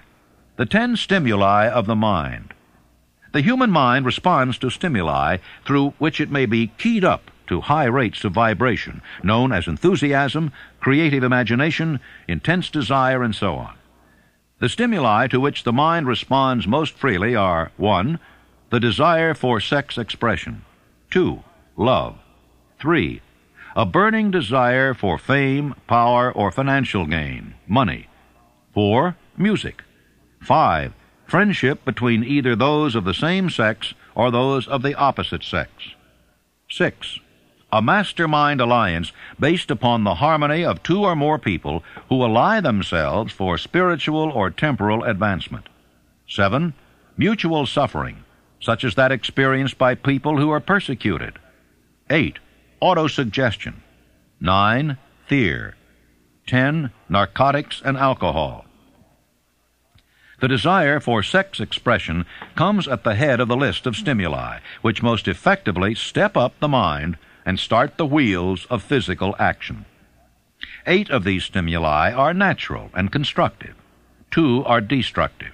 When brain action has been stimulated through one or more of the 10 mind stimulants, it has the effect of lifting the individual far above the horizon of ordinary thought, and permits him to envision distance, scope, and quality of thoughts not available on the lower plane, such as that occupied while one is engaged in the solution of the problems of business and professional routine. The world is ruled and the destiny of civilization is established by the human emotions. People are influenced in their actions not by reason so much as by feelings. The creative faculty of the mind is set into action entirely by emotions, and not by cold reason. The most powerful of all human emotions is that of sex. There are other mind stimulants, some of which have been listed, but no one of them, nor all of them combined, can equal the driving power of sex. A mind stimulant is any influence which will either temporarily or permanently increase the intensity of thought. The 10 major stimulants described are those most commonly resorted to. Through these sources, one may commune with infinite intelligence, or enter at will the storehouse of the subconscious mind, either one's own or that of another person, a procedure which is all there is of genius. The emotion of sex is an irresistible force against which there can be no such opposition as an immovable body. When driven by this emotion, men become gifted with a superpower for action. Understand this truth, and you will catch the significance of the statement that sex transmutation contains the secret of creative ability. The transmutation of sex energy calls for the exercise of willpower, to be sure, but the reward is worth the effort. The desire for sexual expression is inborn and natural. The desire cannot and should not be submerged or eliminated, but it should be given an outlet through forms of expression which enrich the body, mind, and spirit of man. Sex alone is a mighty urge to action, but its forces are like a cyclone. They are often uncontrollable. When the emotion of love begins to mix itself with the emotion of sex, the result is calmness of purpose, poise, accuracy of judgment, and balance. Love is, without question, life's greatest experience. It brings one into communion with infinite intelligence. When mixed with the emotions of romance and sex, it may lead one far up the ladder of creative effort.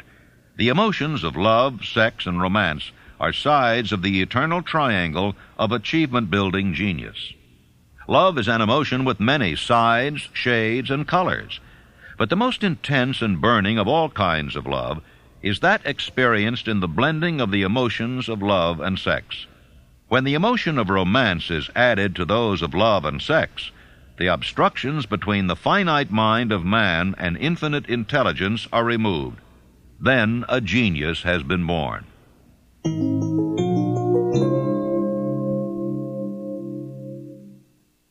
The subconscious mind, the connecting link, the 11th step toward riches. The subconscious mind consists of a field of consciousness in which every impulse of thought that reaches the conscious mind through any of the 5 senses is classified and recorded, and from which thoughts may be recalled or withdrawn as letters may be taken from a filing cabinet. It receives and files sense impressions or thoughts, regardless of their nature. You may voluntarily plant in your subconscious mind any plan, thought, or purpose which you desire to translate into its physical or monetary equivalent. The subconscious acts first on the dominating desires which have been mixed with emotional feelings, such as faith. You cannot entirely control your subconscious mind, but you can voluntarily hand over to it any plan, desire, or purpose which you wish transformed into concrete form.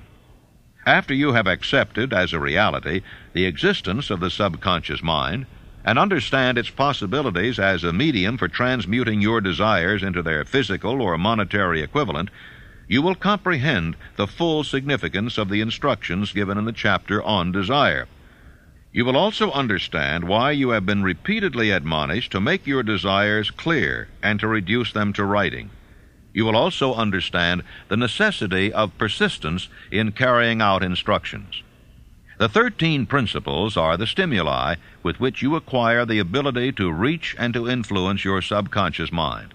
Do not become discouraged if you cannot do this upon the first attempt. Remember that the subconscious mind may be voluntarily directed only through habit under the directions given in the chapter on faith. You have not yet had time to master faith. Be patient. Be persistent.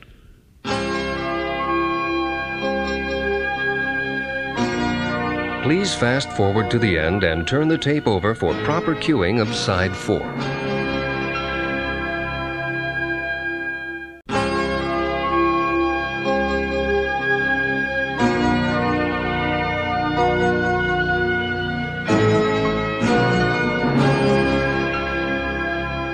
All thought impulses intended for transmutation into their physical equivalent, voluntarily planted in the subconscious mind, must pass through the imagination and be mixed with faith.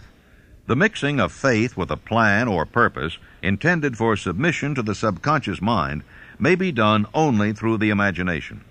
From these statements, you will readily observe that voluntary use of the subconscious mind calls for coordination and application of all the principles. You are preparing yourself to influence and control the inner audience of your subconscious mind in order to hand over to it the desire for money, which you wish transmuted into its monetary equivalent.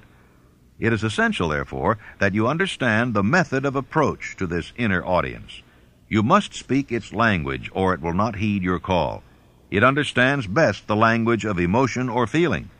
Let us therefore describe here the 7 major positive emotions and the 7 major negative emotions, so that you may draw upon the positives and avoid the negatives when giving instructions to your subconscious mind. The 7 major positive emotions: the emotion of desire, the emotion of faith, the emotion of love, the emotion of sex, the emotion of enthusiasm, the emotion of romance, the emotion of hope. There are other positive emotions, but these are the 7 most powerful and the ones most commonly used in creative effort. Master these 7 emotions. They can be mastered only by use, and the other positive emotions will be at your command when you need them. Remember in this connection that you are studying a book which is intended to help you develop a money consciousness by filling your mind with positive emotions. The 7 major negative emotions to be avoided: the emotion of fear, the emotion of jealousy, the emotion of hatred, the emotion of revenge, the emotion of greed, the emotion of superstition, the emotion of anger. Positive and negative emotions cannot occupy the mind at the same time. One or the other must dominate. It is your responsibility to make sure that positive emotions constitute the dominating influence of your mind. Here the law of habit will come to your aid. Form the habit of applying and using the positive emotions. Eventually they will dominate your mind so completely that the negatives cannot enter it. Only by following these instructions literally and continuously can you gain control over your subconscious mind. The presence of a single negative in your conscious mind is sufficient to destroy all chances of constructive aid from your subconscious mind.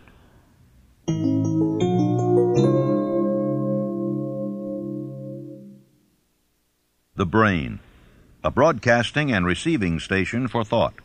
The 12th step toward riches.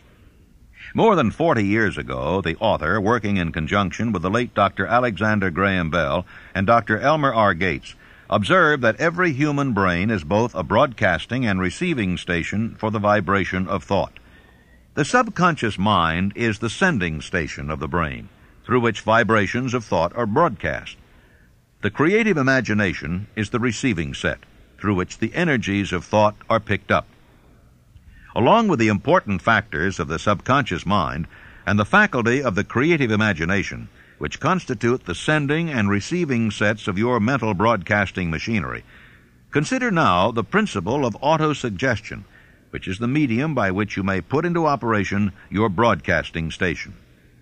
Through the instructions described in the chapter on autosuggestion, you were definitely informed of the method by which desire may be transmuted into its monetary equivalent.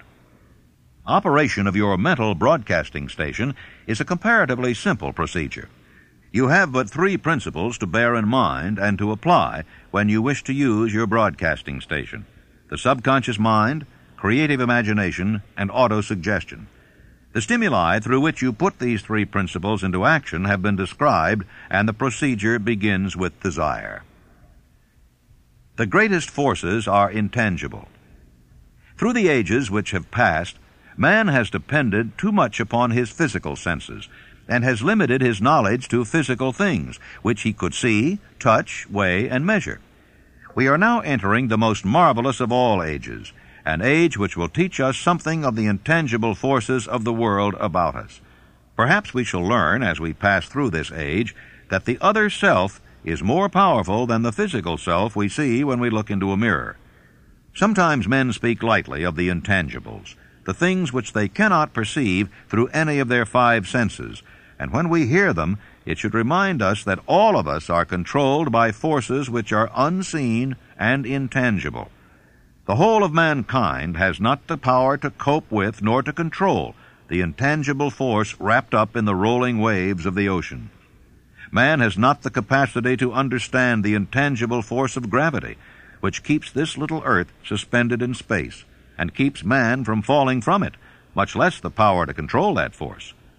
Man is entirely subservient to the intangible force which comes with a thunderstorm, and he is just as helpless in the presence of the intangible force of electricity.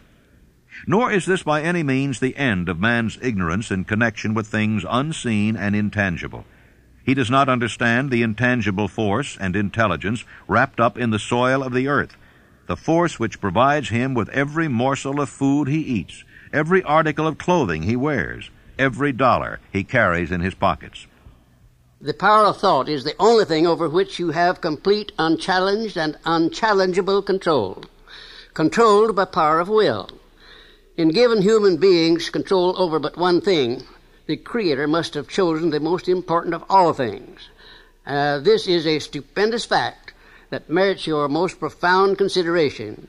If you give it this sort of consideration, you will discover for yourself the rich promises available to those who become masters of their own mind power through self-discipline.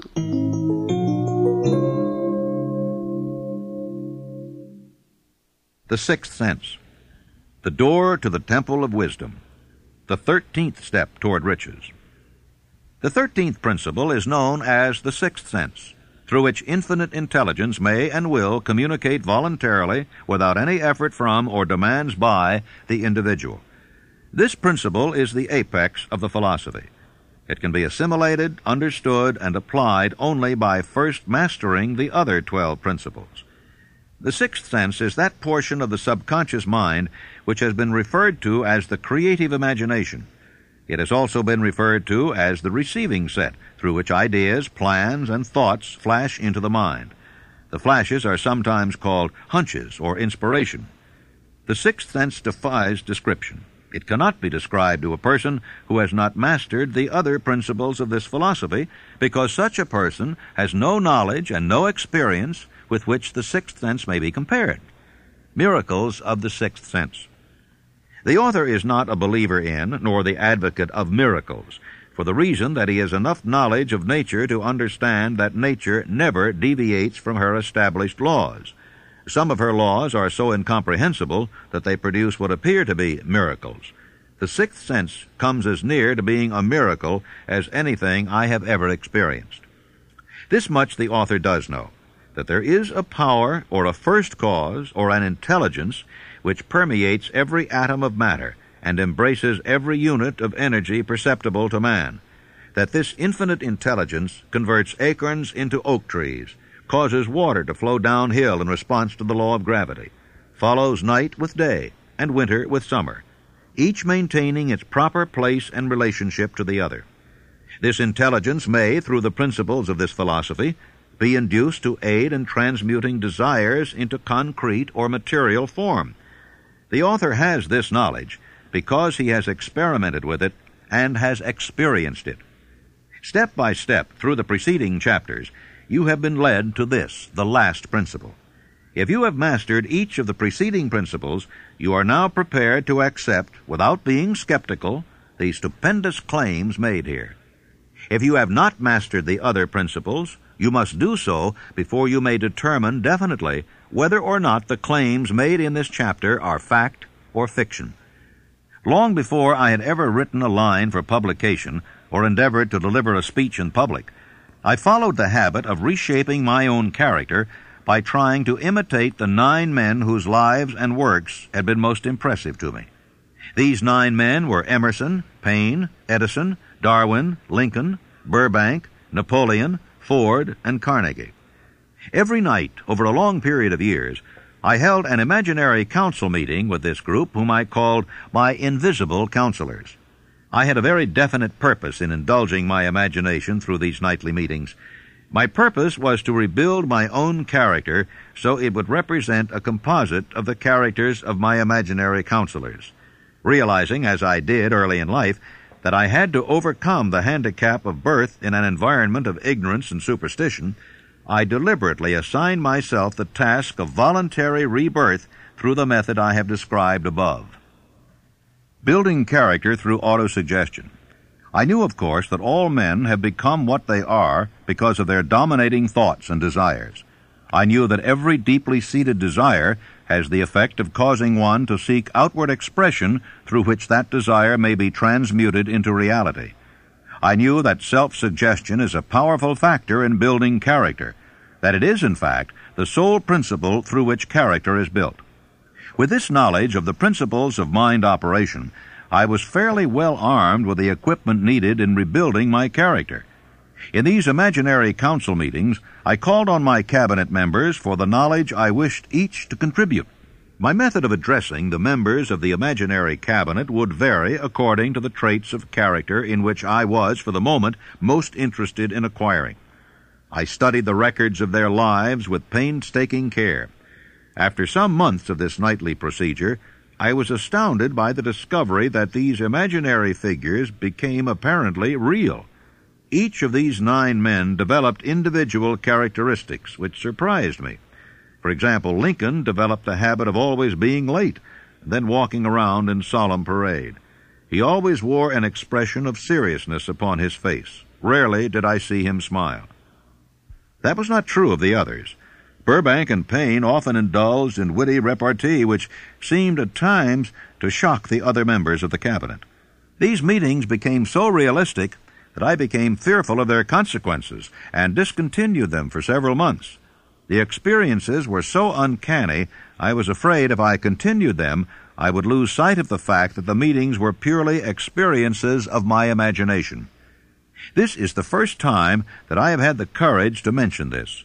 Heretofore I have remained quiet on the subject, because I knew from my own attitude in connection with such matters that I would be misunderstood if I described my unusual experience.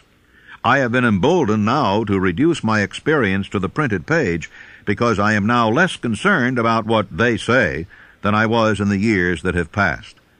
Lest I be misunderstood, I wish here to state most emphatically that I still regard my cabinet meetings as being purely imaginary, but I feel entitled to suggest that while the members of my cabinet may be purely fictional, and the meetings existent only in my own imagination, they have led me into glorious paths of adventure, rekindled an appreciation of true greatness, encouraged creative endeavor, and emboldened the expression of honest thought.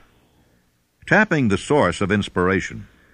Somewhere in the cell structure of the brain is located an organ which receives vibrations of thought ordinarily called hunches. So far, science has not discovered where this organ of the sixth sense is located, but this is not important. The fact remains that human beings do receive accurate knowledge through sources other than the physical senses. Such knowledge generally is received when the mind is under the influence of extraordinary stimulation. Any emergency which arouses the emotions and causes the heart to beat more rapidly than normal may, and generally does, bring the sixth sense into action. Anyone who has experienced a near accident while driving knows that on such occasions the sixth sense often comes to one's rescue and aids by split seconds in avoiding the accident. My original purpose in conducting council meetings with imaginary beings was solely that of impressing my own subconscious mind through the principle of autosuggestion with certain characteristics which I desired to acquire. In more recent years, my experimentation has taken on an entirely different trend. I now go to my imaginary counselors with every difficult problem which confronts me and my clients. The results are often astonishing, although I do not depend entirely on this form of counsel. The starting point of all achievement is desire.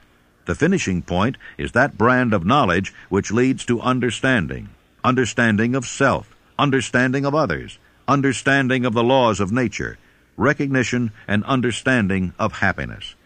This sort of understanding comes in its fullness only through familiarity with and use of the principle of the sixth sense. Before you can put any portion of this philosophy into successful use, your mind must be prepared to receive it. The preparation is not difficult. It begins with study, analysis, and understanding of 3 enemies which you shall have to clear out: indecision, doubt, and fear. The sixth sense will never function while these 3 negatives, or any one of them, remain in your mind. The members of this unholy trio are closely related. Where one is found, the other 2 are close at hand. The 6 basic fears. There are 6 basic fears, with some combination of which every human suffers at one time or another. Most people are fortunate if they do not suffer from the entire 6. Named in the order of their most common appearance, they are the fear of poverty, the fear of criticism, the fear of ill health. That's at the bottom of most of one's worries. The fear of loss of love of someone, the fear of old age, the fear of death. All other fears are of minor importance. They can be grouped under these 6 headings. Fears are nothing more than states of mind. One state of mind is subject to control and direction. Man can create nothing which he does not first conceive in the form of an impulse of thought. Following this statement comes another of still greater importance, namely, man's thought impulses begin immediately to translate themselves into their physical equivalent, whether those thoughts are voluntary or involuntary. Thought impulses which are picked up by mere chance, thoughts which have been released by other minds, may determine one's financial, business, professional, or social destiny just as surely as do the thought impulses which one creates by intent and design. We are here laying the foundation for the presentation of a fact of great importance to the person who does not understand why some people appear to be lucky, while others of equal or greater ability, training, experience, and brain capacity seem destined to ride with misfortune. This fact may be explained by the statement that every human being has the ability to completely control his own mind, and with this control, obviously, every person may open his mind to the tramp thought impulses which are being released by other brains, or close the doors tightly and admit only thought impulses of his own choice. Nature has endowed man with absolute control over but one thing, and that is thought. This fact, coupled with the additional fact that everything which man creates begins in the form of the thought, leads one very near to the principle by which fear may be mastered. If it is true that all thought has a tendency to clothe itself in its physical equivalent, and this is true beyond any reasonable room for doubt, it is equally true that thought impulses of fear and poverty cannot be translated into terms of courage and financial gain. The 6 basic fears become translated into a state of worry through indecision. Relieve yourself forever of the fear of death by reaching a decision to accept death as an inescapable event. Whip the fear of poverty by reaching a decision to get along with whatever wealth you can accumulate without worry. Put your foot upon the neck of fear of criticism by reaching a decision not to worry about what other people think, do, or say. Eliminate the fear of old age by reaching a decision to accept it, not as a handicap, but as a great blessing which carries with it wisdom, self-control, and understanding not known to youth. Acquit yourself of the fear of ill health by the decision to forget symptoms. Master the fear of loss of love by reaching a decision to get along without love if that is necessary. Kill the habit of worry in all its forms by reaching a general blanket decision that nothing which life has to offer is worth the price of worry. With this decision will come poise, peace of mind, and calmness of thought, which will bring happiness. A man whose mind is filled with fear not only destroys his own chances of intelligent action, but he transmits these destructive vibrations to the minds of all who come into contact with him, and also destroys their chances. The devil's workshop. In addition to the 6 basic fears, there is another evil by which people suffer. It constitutes a rich soil in which the seeds of failure grow abundantly. It is so subtle that its presence often is not detected. This affliction cannot properly be classed as a fear. It is more deeply seated and more often fatal than all of the 6 fears. For want of a better name, let us call this evil susceptibility to negative influences. Men who accumulate great riches always protect themselves against this evil. The poverty-stricken never do. Those who succeed in any calling must prepare their minds to resist the evil. If you are reading this philosophy for the purpose of accumulating riches, you should examine yourself very carefully to determine whether you are susceptible to negative influences. If you neglect this self-analysis, you will forfeit your right to attain the object of your desires. How to protect yourself against negative influences.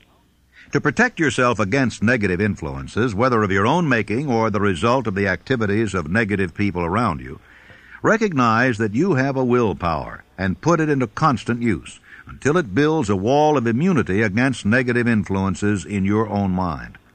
Recognize the fact that you and every other human being are by nature lazy, indifferent, and susceptible to all suggestions which harmonize with your weaknesses. Recognize that you are by nature susceptible to all the 6 basic fears, and set up habits for the purpose of counteracting all those fears.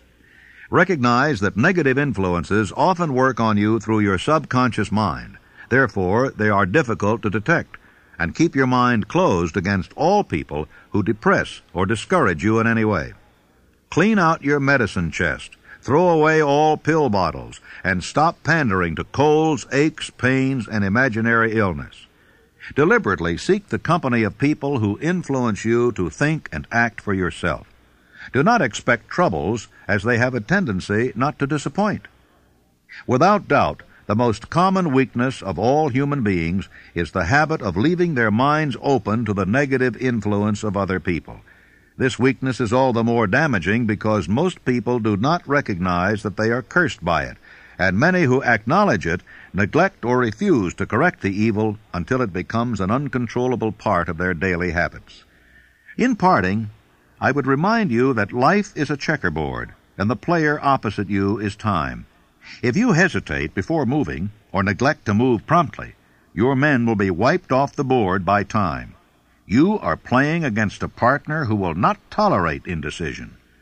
Previously, you may have had a logical excuse for not having forced life to come through with whatever you asked, but that alibi is now obsolete, because you are in possession of the master key that unlocks the door to life's bountiful riches. The master key is intangible, but it is powerful. It is the privilege of creating in your own mind a burning desire for a definite form of riches. There is no penalty for the use of the key, but there is a price you must pay if you do not use it. The price is failure. There is a reward of stupendous proportions if you put the key to use. It is the satisfaction that comes to all who conquer self and force life to pay whatever is asked. It has been said that I have made more successful men than any man living today. I don't know whether that's true or not, because there's no way of getting accurate statistics. But ladies and gentlemen, when I take inventory of the people that I do know who started at scratch and have become millionaires, and some of them not quite that much money, but become profoundly successful, I recognize that I have created a philosophy here through the good work of Mr. Carnegie that's been a benefactor to the world, not only to those who are living now, but to those who are not yet born.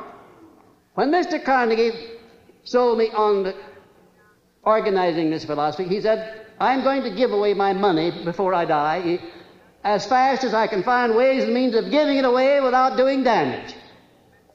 And as you, of course, know, he did just that. He gave it away for educational purposes, libraries, foundations for the maintenance of peace, and in every way that he could conceive. But he said, by far the greatest part of my riches I am entrusting to you to take to the people of the world in the form of the know-how through which I gain my money. And he said, if you carry through the trust and perfect your job, as I sincerely believe you will, you'll live to see the time when you're far and away richer than I am, and when you will have made many more successful men than I have ever made. And ladies and gentlemen, when Mr. Carnegie made that statement, it was just too much for me to swallow. I thought, well, Mr. Carnegie has never flattered me before. He's never said anything that didn't turn out to be right, but that's just one of those things that never could happen. I have already made thousands of times more successful men than Mr. Carnegie ever had. Thousands of times, and I'm still in the process of making. You know, ladies and gentlemen, during those 20 years of research that I put into the building of this philosophy, I ran into some very profound facts and truths. And one of them consists in this fact, that when a great crisis comes over the world, there always comes out some unknown with the formula for dissolving that crisis. Like Abraham Lincoln, for instance, in the time of need, when this country was about to be split asunder by internal strife. By George Washington preceding Lincoln. By Franklin D. Roosevelt at the time when the people were stampeded with fear and they were standing in great lines to draw their money out of the bank. And I sometimes wonder if this hand of destiny, which has such a long arm behind it, doesn't reach over in places like the one where I was born and lift out people out of humble and lowly stations and give them great jobs to do in life as an inspiration and an object lesson to other people to show what can be done when one recognizes the God-given power of thought and puts it to proper use. Because if you really and truly tune in on the main line of my source of faith and my source of enthusiasm, become indoctrinated with this philosophy, no matter what it is that you're doing in life, what it is you want to do, you'll find the way always open, and I thank you very much. Thank you.